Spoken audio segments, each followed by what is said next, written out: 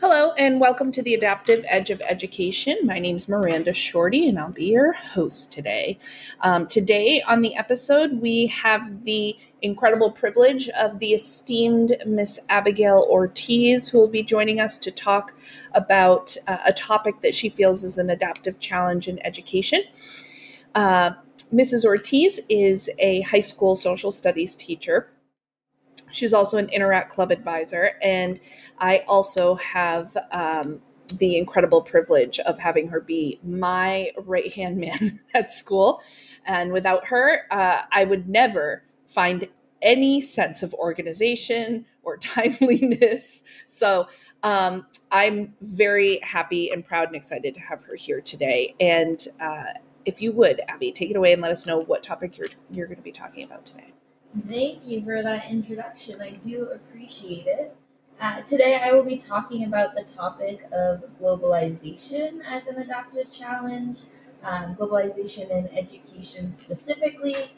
Globalization is usually talked about in the sense of economics originally because it sprung up after, unprecedented trade across the globe, which led to this interconnectedness and interdependence in multiple things: economics, politics, cultural stuff, environmental, technological, and now, of course, education.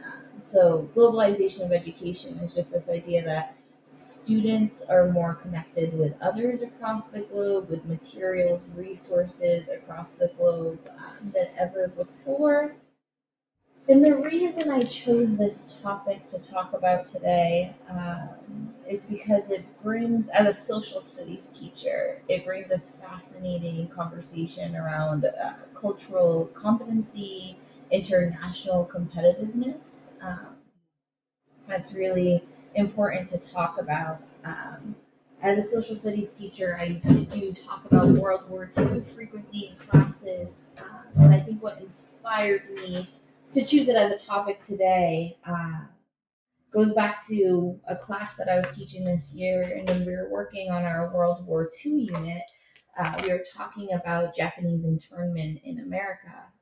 And I teach social studies in a way that like students are always just looking at primary and secondary sources and drawing understanding from those, not exactly from me.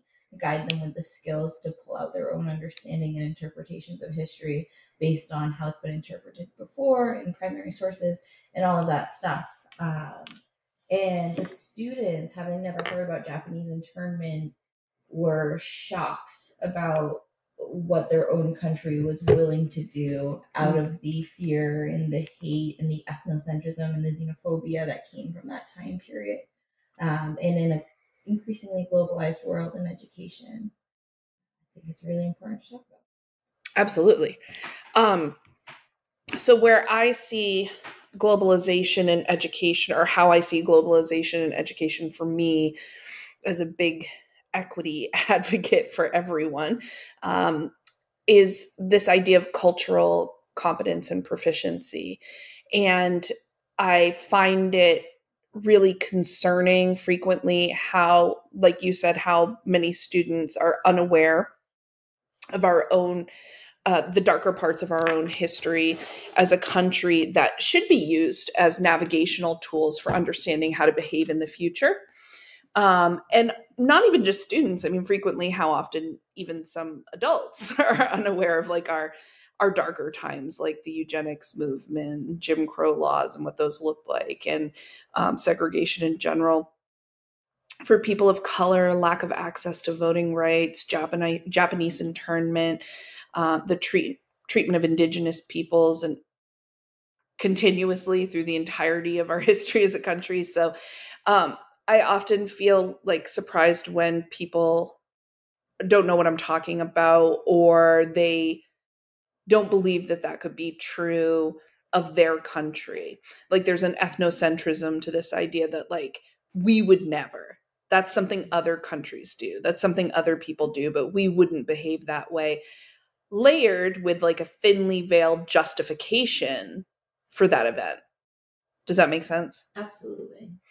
So I think when I think of globalization and education, I think the push to find cultural proficiency is the most critical aspect of that, especially as we keep advancing as a globe in terms of our ability to connect, to be interconnected, um, and global commerce, the global economy, global communication, and the global culture. But when I say that, I don't want that to be perceived as like cultural blindness. Does that make sense? Yeah. Because I think that's sometimes what happens. And I want to get your thoughts on some legislation in our state currently that's being pushed. And I will tell you, the bills that I'm going to talk about have all been found to be ought not to pass and accepted as ought not to pass. So they're dead in the water. However, there's an ideology to these bills that is absolutely not dead in the water. And that even states near us have seen a push in this direction that has passed. And it concerns me because it feels like the language in some of these bills could very easily be just reissued in a new legislative draft and tweaked enough, if you will, that it will pass, which is super concerning because it's not. So I'll tell you what the bills are first before we get into it. But the first is the legislative draft 618, which is an act to eliminate critical race theory, socio-emotional learning, and diversity, equity, and inclusion in education in its entirety. So not only just those terms, but anything related to those terms. However, when you read the legislative draft, it becomes pretty clear pretty quickly that the person that wrote the draft has no idea what those things are. Or they're just twisting the words so intensely that it's not that they don't know what it is, it's that it's just like an absolute bastardization of the original intention. Does that make sense? And when I think of removing critical race theory, socio-emotional learning, diversity, equity, inclusion, I think of reducing cultural proficiency to the negative end of the spectrum. And just for the listeners at home today, or in your car, or wherever you happen to be, when we talk about cultural proficiency, we're talking specifically about a framework of understanding cultural proficiency from Nori Robbins, Lindsay, and Terrell. And this framework was developed, I think it began development like in 2009, and then it's gone through a lot of different revisions. But the main core 6 areas of cultural proficiency, the rubric for cultural proficiency, have remained the same. So the goal being at the most positive end of the spectrum, the most beneficial, cultural proficiency. Then right before that, you have cultural competence, and before that, pre-competence. And those are all more on the positive, like the positive end, in that they are a selection or an election for transformation and change in cultural awareness and proficiency, appreciation, development, right? And then there's a negative end of the spectrum, the worst being cultural destructiveness, the second to worst being incapacity, and then blindness. And when I think of removing critical race theory, socio-emotional learning, DEI, that to me looks like not only cultural blindness, right? But also incapacity, in that it's this idea that we're not going to talk about how there are different cultures because our current culture that we have here is the best one. It's the most superior. So it's the only one we need to talk about. Right. And then there's this piece that like the culture gets to choose which one to talk about. So that kind of shows this idea Right. of superiority on its own when it's the one that's choosing which culture is dominant.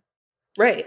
And that's such a removal from cultural appreciation or acceptance, or diversity acceptance and appreciation, that it's really it's a little terrifying the further you go down this rubric, this spectrum, if you will, or I think they call it a continuum. Mm-hmm. The closer you get to destruction, and at society's worst, is where we see cultural destruction. And that subsequently, at its most heightened state, looks like holocausts and genocides and internments and violence and discrimination against people based on their cultural identity. So it's super scary. And it's scary we're still talking about it because it's 2023, so for 60 years ago we like already established that we were going to work on as a country civil rights protections that would remove our ability to be culturally destructive, right? Or even culturally incapacitated. And that's the next level up from destructive, which is a sense that you can still not with legal sanctions discriminate, but still maintain bias and prejudice, stereotyping, just verbal harassment and that kind of thing, um, because of an inherent belief in a superiority that exists. Without trying to destroy the theoretically inferior cultures, you can still maintain the belief in a superiority. Does that make sense? Absolutely. So that is super concerning to me, because how do we usher students into a globalized world where they believe that we've created a border around our culture that limits it to being the best, the most superior, uh, in a vacuum? Yeah. Um, That's very concerning. I think that reflects back on the anecdote that I shared about my students being alarmed in their senior year of their education, mind you, that the American government would put people in camps based on sometimes looks, sometimes that cultural identity. Mm-hmm. I think what really scares me as well about the Legislative Act 618 that you mentioned, in order to build any type of cultural proficiency, it has to start first with a strong social emotional learning Oh yeah. lens. Mm-hmm. Because if you don't have that social emotional intelligence to be able to acknowledge how you feel about something, right? So maybe you learn something about another culture, Mm-hmm. and it makes you feel uncomfortable. So if you don't even have the emotional intelligence to be able Mm-hmm. to reflect on that, not judge it, just sit with it and be like, why do I feel this way? Mm-hmm. Maybe how do other people feel about my culture? Like, what is this two-way existence? And like developing that empathy for understanding how your culture is perceived or how you perceive other cultures, and just being able to sit there and understand that, which kind of comes from a social emotional learning. We can't even start with the DEI or like the cultural proficiency piece of it. Absolutely. Um, I think that's really true. I mean, empathy is inherently built into this skill, yeah. right? Um, Flexibility is Yeah. inherently built into this skill. Um, and we can't practice cultural proficiency unless we've already developed those skills, and the ability to reflect and self-moderate, which are all socio-emotional learning skills. So that's with that trifecta of elimination, CRT, SEL, DEI, Yeah. it really eliminates any ability to make progress in that area.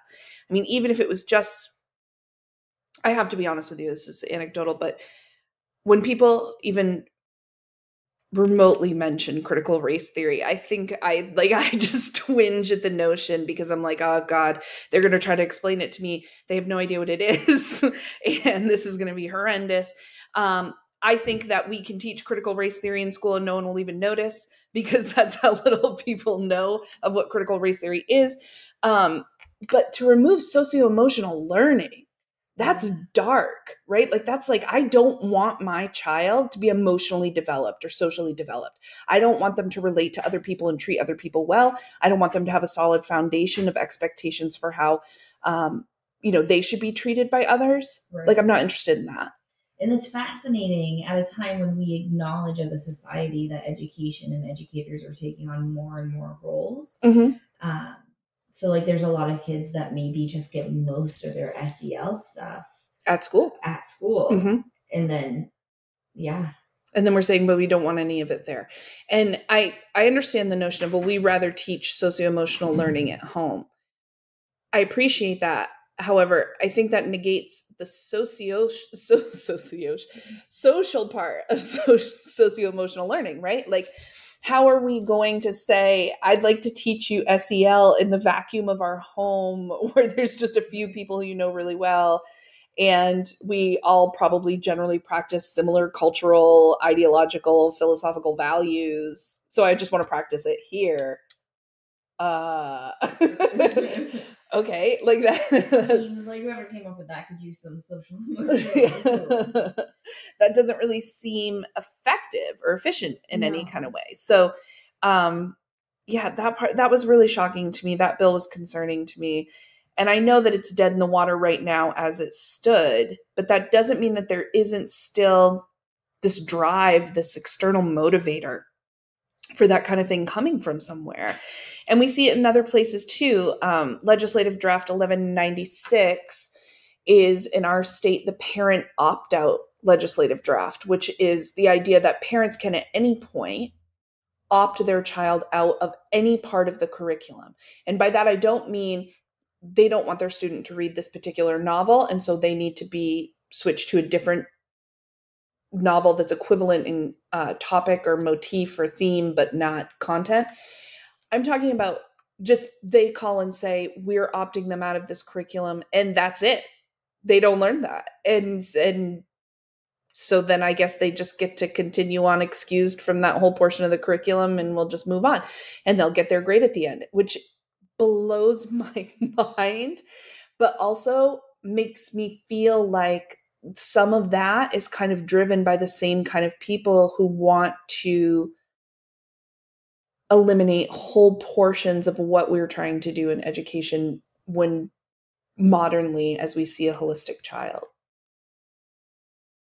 I think that that's interesting and very scary. There's been multiple instances in my career where people are most concerned about teaching about other cultures, right? Mm-hmm. I've had people ask me, well, why aren't you just teaching American history? I actually teach two different world histories. American history happens in between what I do. Mm-hmm. So the idea that they could just opt them out of any unit that maybe explores a culture that they're not interested in is scary. And it's actually really fascinating because when we're talking about an increasingly globalized world, both in education and all of the other ways that globalization presents itself, that doesn't leave those students with a competitive edge. No. So by trying to avoid this globalization, they are Mm-hmm. making them not global citizens, which is not going to work out if globalization continues Right. on the course it's on. Right. It's a huge disadvantage to be like, here you graduated high school, time to go to college. You didn't learn about all of these things, which higher ed is going to assume was canon to your education in public school, and that you've come in with a foundation of understanding some of these sociological, psychological, ideological concepts, historical events. We assume that you have a basic, at least foundational understanding of these things before you hit the ground running in higher ed. You don't. Too bad, so sad. We don't do that here. Like, you should have got that there. So it's a huge disadvantage. And I think it's a disadvantage even more logistically in how it prepares students to talk about different topics when they're applying or in their letters for their application, their personal letters, or in interviews or whatever. How are they going to compete with other students who have a more cosmopolitan understanding of modern issues, especially modern social issues? Does that make sense? Yeah, it does. There's also the legislative draft 1199, which is requesting 100% transparency, or which it was an act to require 100% transparency in curriculum and content. So by October 1st, every educator would need to have posted not only the required text for their course, and all of the things they'd be reading and viewing, but also all of their lesson plans, their assessments, like even like literally every single thing about their unit start to finish. And I think I think it's phishing. I think it's I'm going to scroll through this and look for things that I think I'll be offended by or frustrated with or feel misrepresents my interpretation of history or literature or whatever. Yeah. What do you think about that? I think it's not realistic, first of all. We talked about how, like,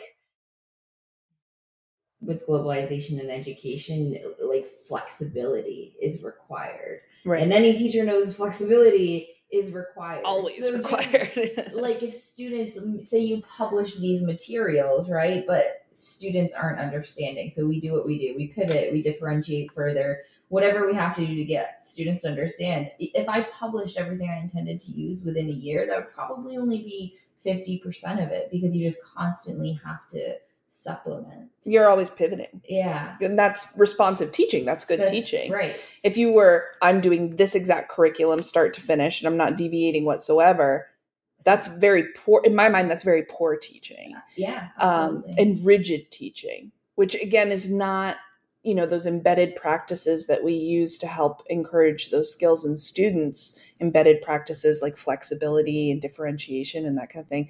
We're saying, nope, we don't do that. So don't worry, you don't have to do that either, I guess. Right.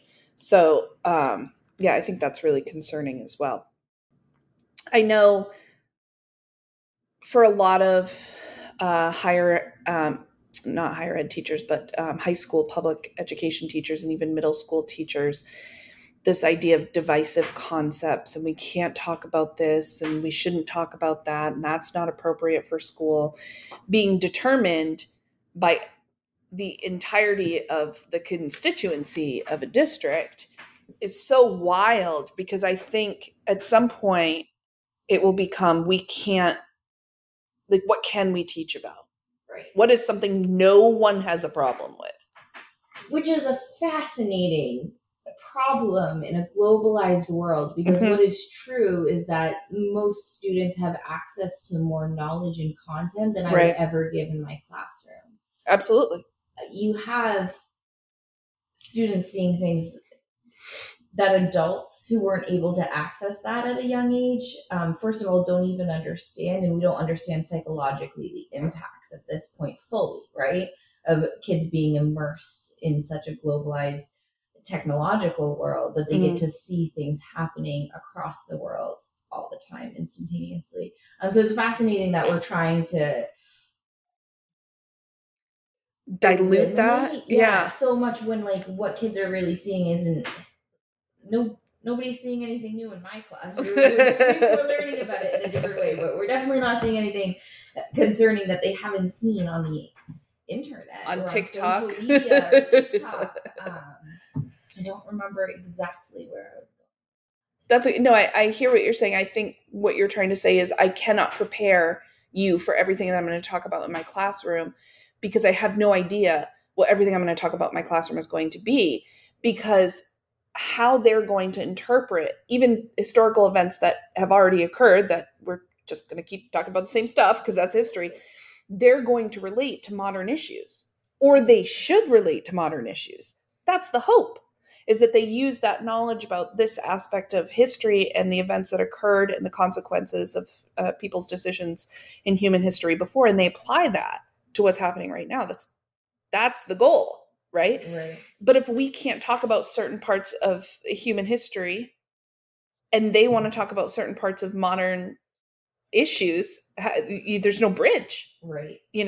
So I totally get what you're saying, and I absolutely think you're right. With the access to the global information being more advanced, more efficient, more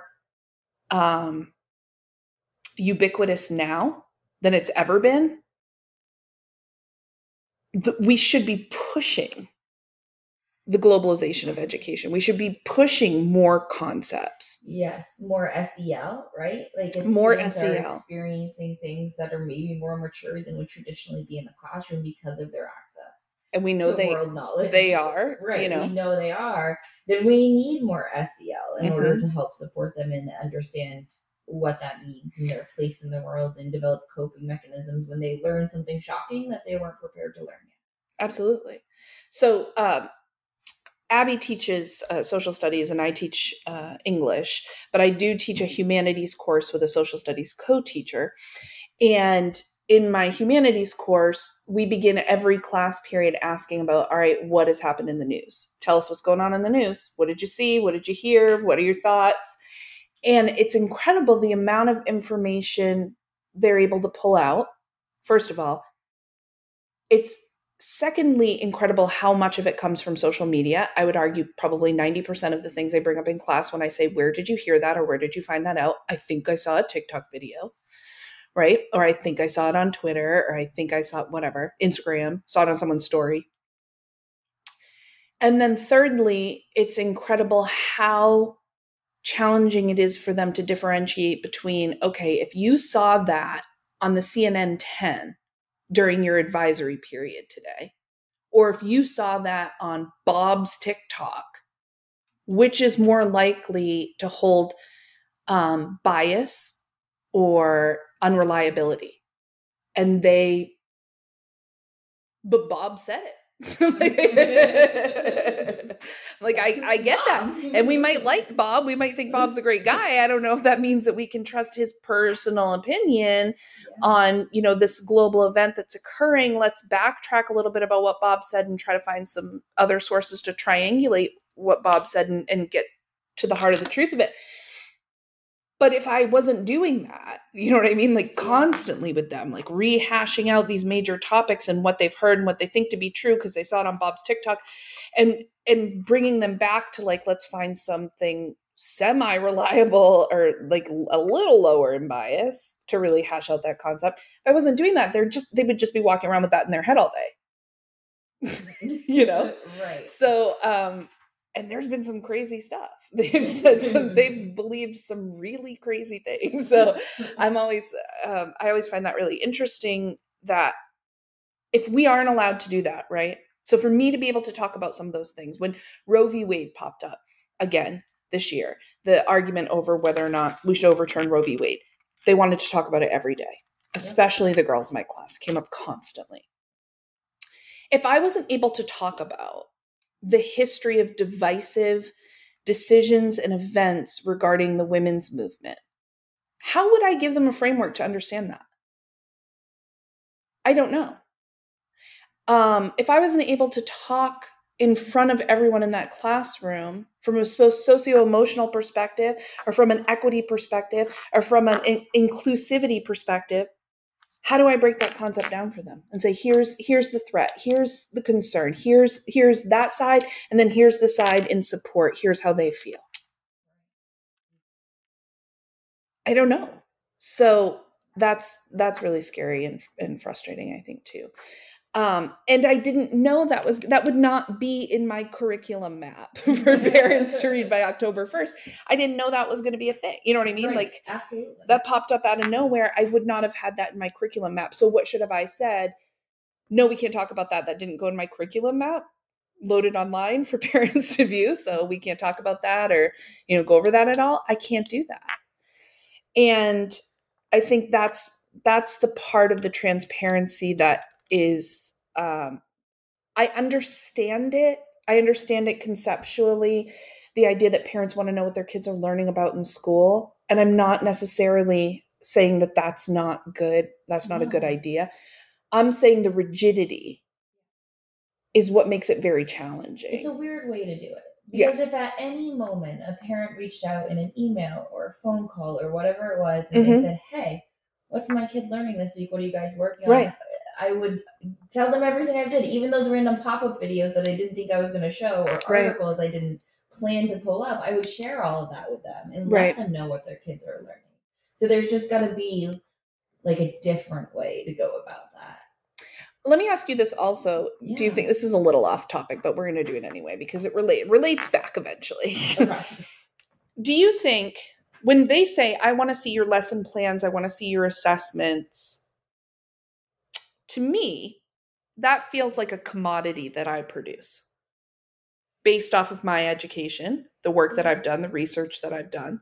That's a skill that I have to put together a lesson plan and assessments that align with standards that include vocabulary and enduring understandings and that and differentiation and content that I know applies well to those standards. That's a skill that I have. It's such a skill that I happen to know it's marketable online. Whole couple websites about it. there's a couple of websites about it. But you're telling me you want me to put it on the internet for you for free. Yeah. Am I gatekeeping if I feel like, no, sorry, there are people that will pay me for that? No, I don't know why like there's not a value of that type of intellectual property, because that's what it is. That's what I think too. It's intangible intellectual property. Well, some of it's tangible. I mean, my assessments, my lesson plans are tangible, but the knowledge, the content, the curriculum that I create, that's intangible. Yeah. But I don't, sometimes I feel like I'm being a gatekeeper and saying, I don't want to hand out all of the things that I do and all of my ideas all of the time to random people throughout the community. And sometimes who can then go over to those websites and put them on there now. You know what I mean? Right.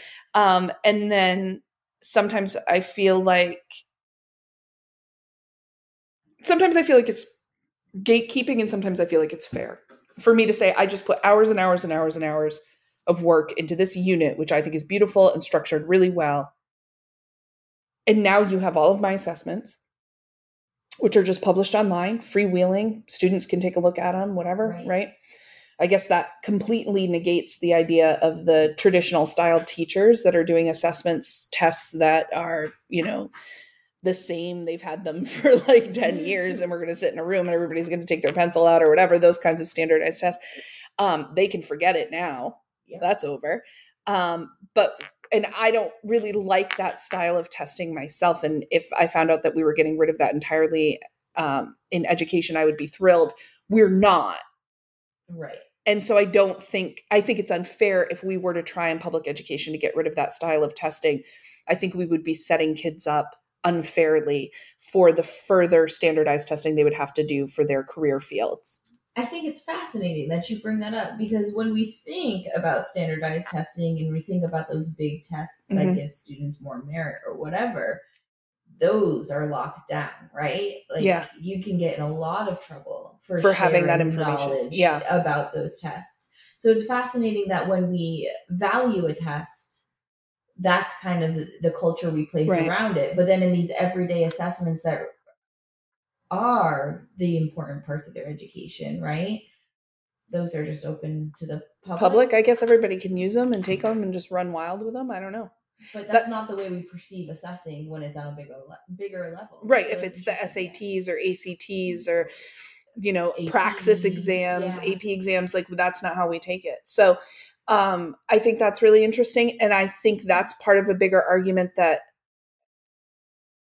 ideologically society doesn't view teaching as a profession or a career, a long-term profession or career. I think they view teachers as stepping stone careers, but that's besides the point.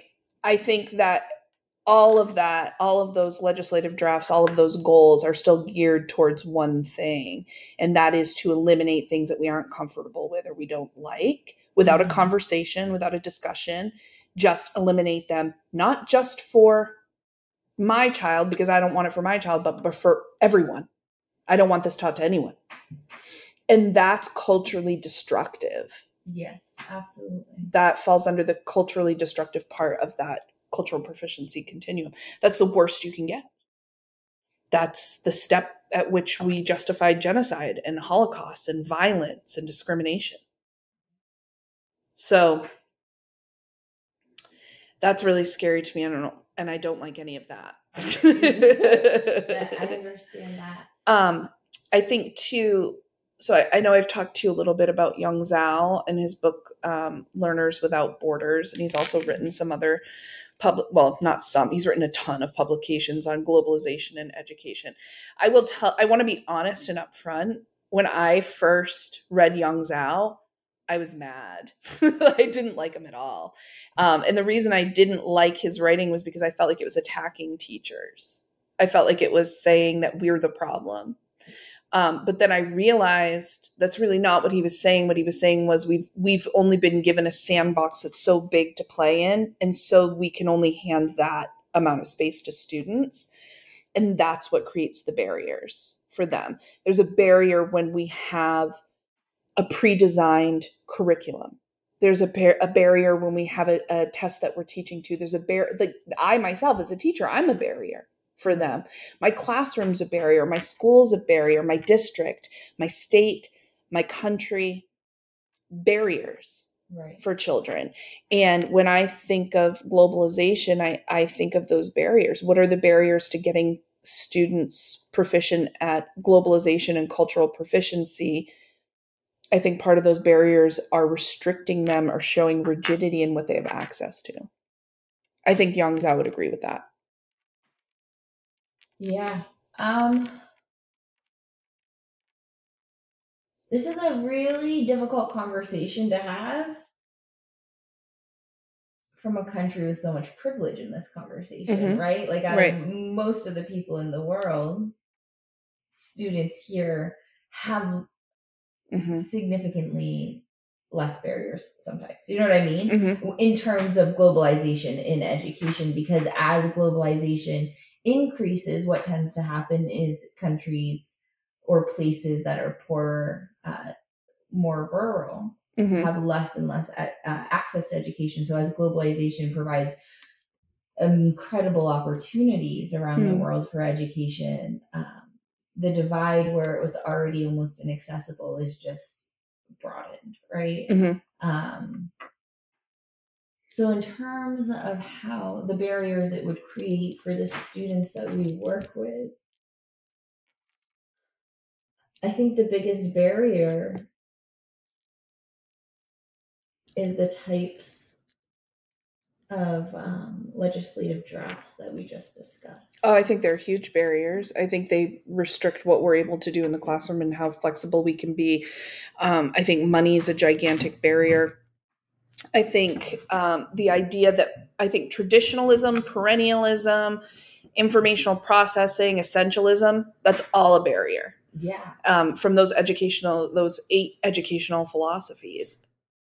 I think that it's almost making our culture itself a barrier in cultural proficiency. Oh yeah. Not just like the tangible things that we're like able to do or not do based on whether or not we're publishing. Well, and specifically and pulling people out of it, but just like the culture it's creating itself is a barrier at them becoming global citizens. Well, specifically our ethnocentrism as a culture, our belief in our hierarchical position amongst cultures, right? I don't want to say patriotism is a barrier. Nationalism. I want to be very specific about this because while I think it's wonderful to be proud of where you're from and to support the country that you're from and show appreciation for your national origin, when you do so with the belief that that place that you're from or that country that you belong to is subsequently the best one and the rest of them aren't as good, that's where it gets really dangerous. And I think that sometimes in our nation, patriotism and nationalism are sold in tandem, and they're not. They shouldn't be. And that becomes a barrier. Yeah. Does that make sense? Absolutely. And also exploitive. So when we show students, when we talk to students about things that have happened to people exclusively from our own culture, people they'll recognize, what we're telling them is only things that happen to people from this culture matter. And things that happen to people from other cultures aren't as important. We're not going to discuss them or talk about them. And I think that's like the real threat to globalization. Yeah. and effective, equitable globalization. Right. Doing it with Yeah. fidelity to Right. human global I think we're citizens. going to see globalization no matter what. Yeah. But globalizing in education effectively, equitably, inclusively.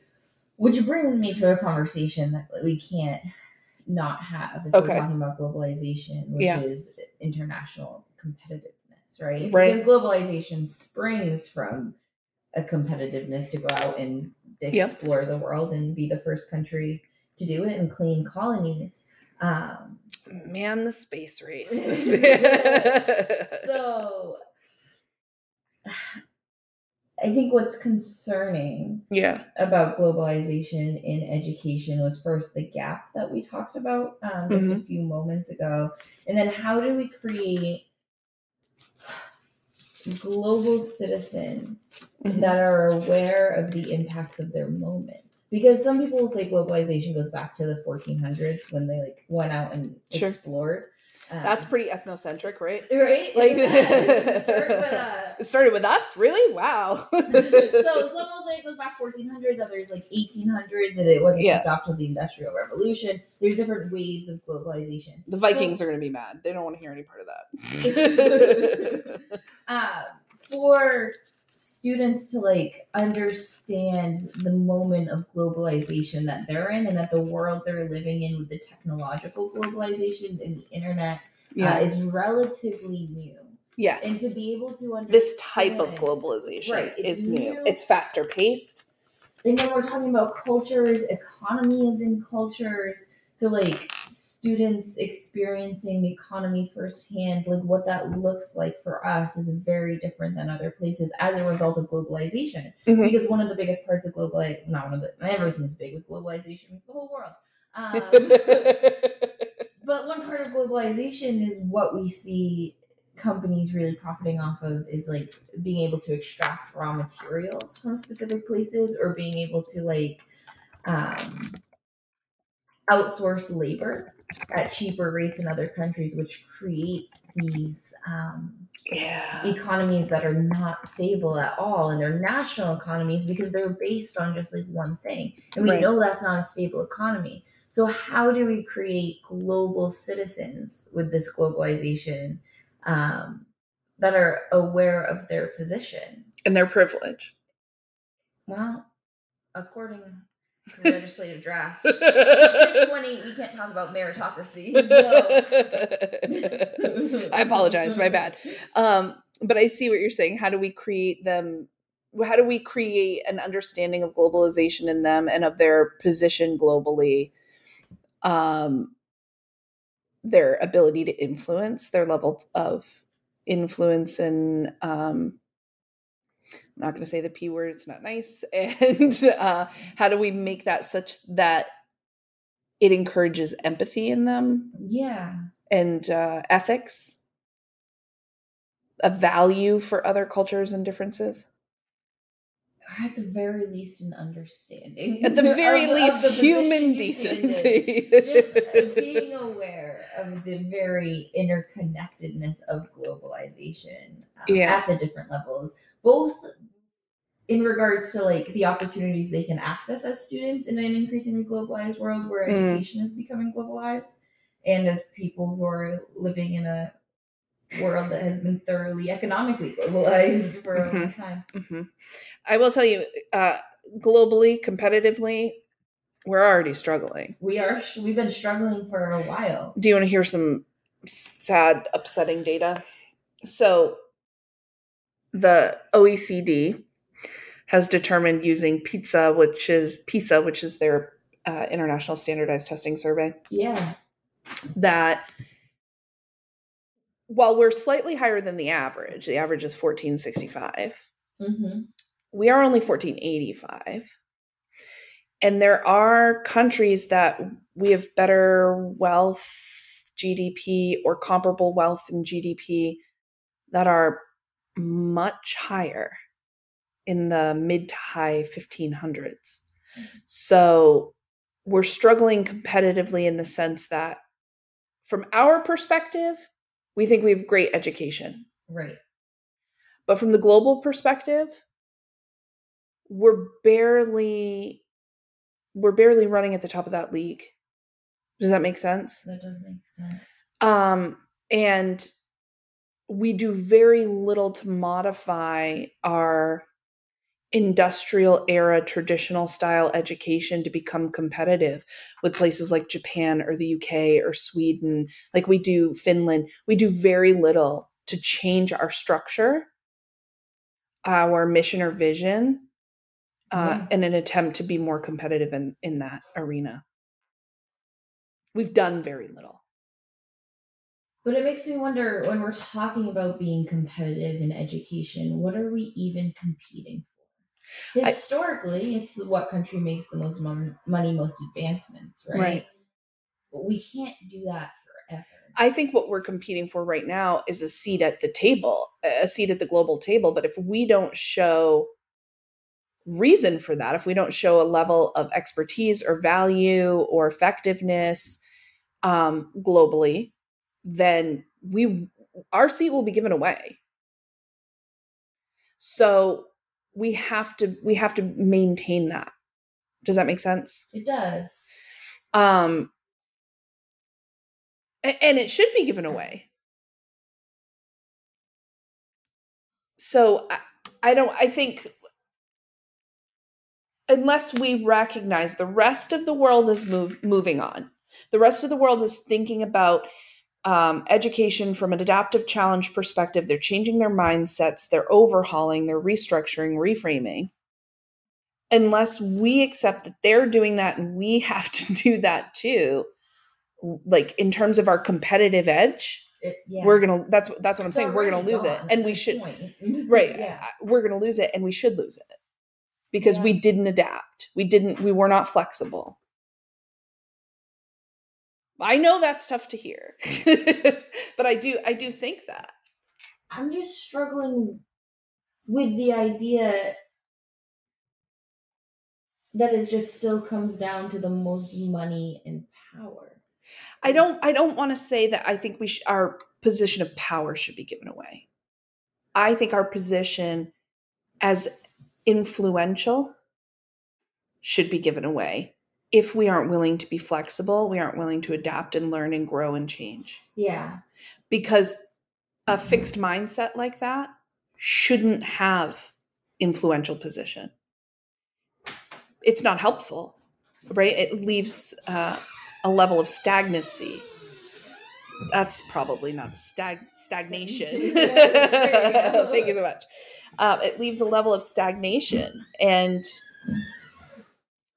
I don't think that that's valuable or worthy of a position of influence globally. So I don't. But even to maintain that influence, right? Mm-hmm. When we become more and more globalized, what's that ultimate goal that we're trying to influence? What are we in all of our schools teaching our kids to be educationally or just competitive on a global level? I think that we're teaching our students that just like in the microcosm of our school, of our state, of our nation, there are going to be people vying for the ability to present ideas and be taken seriously and be given credence and vetted, right? That's also going to happen globally. And that you have to have a competitive edge to get in there. And I'm not saying that's right. Right. I'm not saying that I wish I wish that we all lived in a lovely utopia that was democratic, completely, truly, honestly democratic, where every single voice was heard. That's why I have a student voice program at school, because I would really like that. Right. I don't think we're anywhere close to that. Globalization is going to come much faster than our ideological shift to perfect democratic practice, right? I would love perfect democratic practice. If we want to throw the whole thing out and say everyone, regardless of their testing scores, regardless of their GDP, regardless of their, commerce and economy and development technologically or whatever, everyone gets the same voice at the table, I'm on board. I'm the first hand. I'll switch over immediately. I don't think we're going there yet. And I think our need to be competitive globally is going to come much faster, and subsequently that should be our focus, even if ultimately we'd like to see a complete overhaul of the way we think about influence and global community, national community, state community, district community, whatever. Is that Interesting. Yeah, no, it's interesting. I think the reason these Are you questions surprised that I said that? Because I know you know me very well. I know you know me very well, and so for me to say I think that we need to be concerned about our global competitive edge and our ability to have influence globally. I'm a little bit. I'm a little bit. I know you're probably Yeah, surprised to hear that. I want to make it very clear. It's not because I think that's the best way to do things. No, I understand. I agree. I have a different vision. And where these questions come from is because even in my education, whenever that occurred in high school, I remember watching films like sophomore year, they drilled it into our heads that you need to be economically competitive on a global level with a select few countries, right? Like Right, other countries, right. they would lift us off and they would be like, what do you think their test scores are? How many nights a week do you think those students are doing homework? And it was just this like push in my high school career to always be competing on a global level with students from this country. And that's what it meant to be successful in the world. But you also are born from the children that are born from the space race.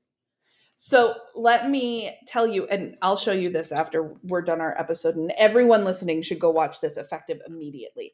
But there's a hilarious clip of what would happen if the global space race, it's this video essentially of what would happen if education had been impacted by the space race such that we continued to push exclusively competitive edge in education.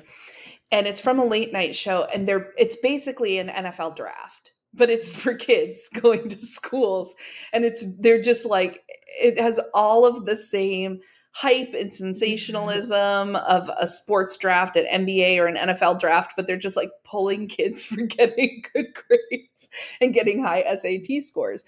And I think that you are a product of the people who grew up during that time when that was really the goal, was to be the best, have the best scores, be the fastest, the brightest, the smartest. And all of those competitions were born, educational competitions, and that was a part of my educational upbringing as well. And so there is like kind of a natural desire or competitiveness built into like how I feel about education sometimes. But logically, I also know that's not really what education should be about, or that's not that important. So, Right. and I think that probably that was the case when you were in school for your teachers too, is that they were all left over from this push to be the smartest, the brightest, the fastest, the most innovative, the most ingenuitive. You know what I mean? Yeah. Yeah. Absolutely. So, it's a really good clip though. If I can find it, I will send it to you and you should see it. It's from a late night show, and they just set up the actors from the late night show as NFL, not reporters, but commentators or whatever at the desk, and they're just like, and now coming in from LSU, first draft of the year, and then it's like some kid's name scored a 1570 on his SATs. And people are watching and betting on it. It's funny. There's a moment I thought it would look like that on a global scale. I think there's a moment we all thought that.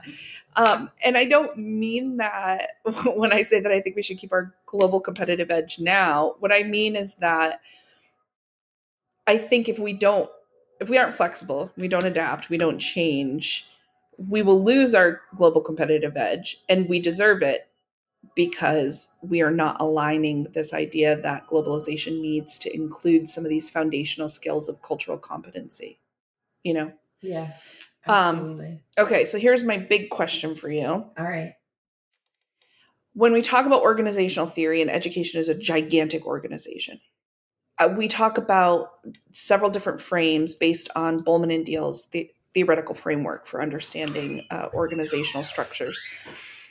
The 4 frames are the structural frame. That's the first. It's the factory of an organization. It's how they do what they do.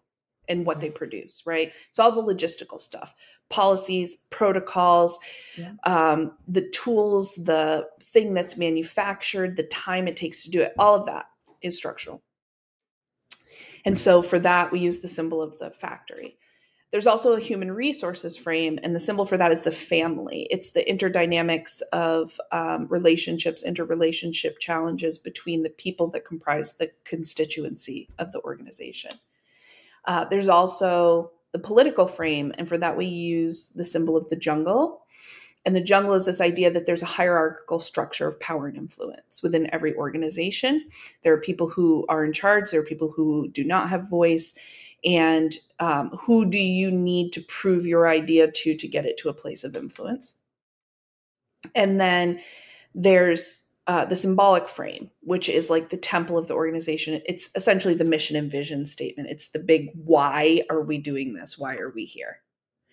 And the why is not to make a product or provide a service or whatever. The why has to be bigger than that. It's the entirety of the vision of that being a service or a product to begin with, right? Mm-hmm. So those are the 4 frames from Bowman and Deal. My cohort and I wrote an article about proposing a 5th frame, which would be called the eudaimonia frame. And the symbol for that is the tuning fork. It's this idea that every organization has like a synergy. There's like an active, palpable level of congruent work being done that's meant to amplify or enhance other work and every lens, every frame, so that things are working with synergy to the fidelity of the intention of the entire organization. It's working together, it's working well, it's working efficiently, positively, that kind of idea, right? So when I think of globalization and education, I'd like to know what you like, from what frame, and these frames, the reason I bring them up is because they are really fantastic for talking about adaptive challenges. Mm-hmm. And any challenge where mindsets have to change, the way we think about things has to change. What framework do you see globalization falling inside of as an adaptive challenge?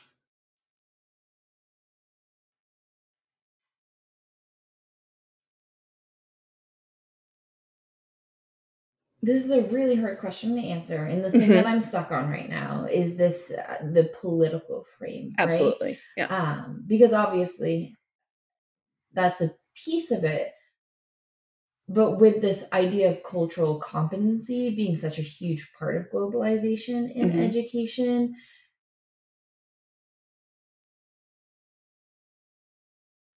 the symbolic comes from the political, as I'm understanding it, right? Like, well, the symbolic is defined by the organization.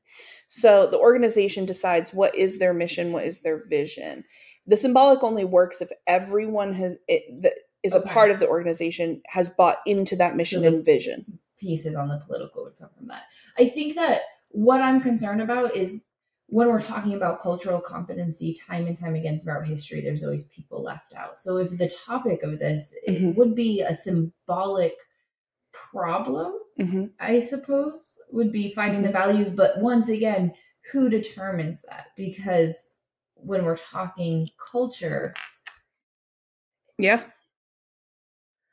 I totally agree with you. I actually think that this problem falls under every frame. Yeah. I think that there's aspects of every frame inside of this this scenario, or this adaptive challenge. I think structurally, well, I'll start with the idea that symbolically, the mission and vision has to include some level of global consideration. Like the mission and vision has to be that our why is to produce students that are competent and proficient on a global level. Yes. Right? So it has to be a part of the mission and vision. It's not always. Like when you look at different schools' missions and visions, they don't always include that aspect. Sometimes they'll say something about being state learner or national learner, but they don't always talk about the global learner perspective, right? I think also it's political in the sense that there is a hierarchy to understanding what the focus will be and who will get to decide what the content and Right. curriculum is. And unless all of the key players in that hierarchy are on board, your political lens is out of whack. It's not gonna work. Right. I think from the human resources lens, that one's obvious. This is an issue that means equity and inclusion for everyone. And that's always an important part of interpersonal relationships, right? Yeah. That builds trust, that fosters trust in students. It fosters trust in the community. It fosters trust in educators and administrators. And trust is critical for effectiveness in interpersonal relationships. So it's huge there also. And then, with no shortage of critical theory discussed today, we know there's a structural problem. There's definitely a structural problem. So we have to if we want everyone to play in the global sandbox, that sandbox has to be built. Right? If it doesn't exist, if we don't have the tools and the resources to build a sandbox, we can't play in it. So if education doesn't allow us the space, the voice, the audience, the autonomy, the agency to develop curriculum and content that supports a global learner, we'll never get there. And that means restructuring curriculum, content. Sometimes it means restructuring how we teach, when we teach, where we teach, what we teach, right? Absolutely. So I think that it's definitely, but a part of that, but I also think this hits the nail on the head for the eudaimonia frame, because unless there's a synergy between all of the players within these different frames, all of the different aspects of all of these different frames, that views learning as something that, and education in the US as something that falls under the global umbrella, we might as well forget it, right? Right. I think every piece has to be working together. And if there are pieces that are not working together, that's where we're going to see legislative drafts that are asking us to do things that compromise all of the other frames. Right. And that synergy is part of what is most challenging. Not every lens is working together effectively to promote efficiency and efficacy in the other lenses, right? Absolutely. So I really think as an adaptive challenge, this issue hits every single lens. I agree.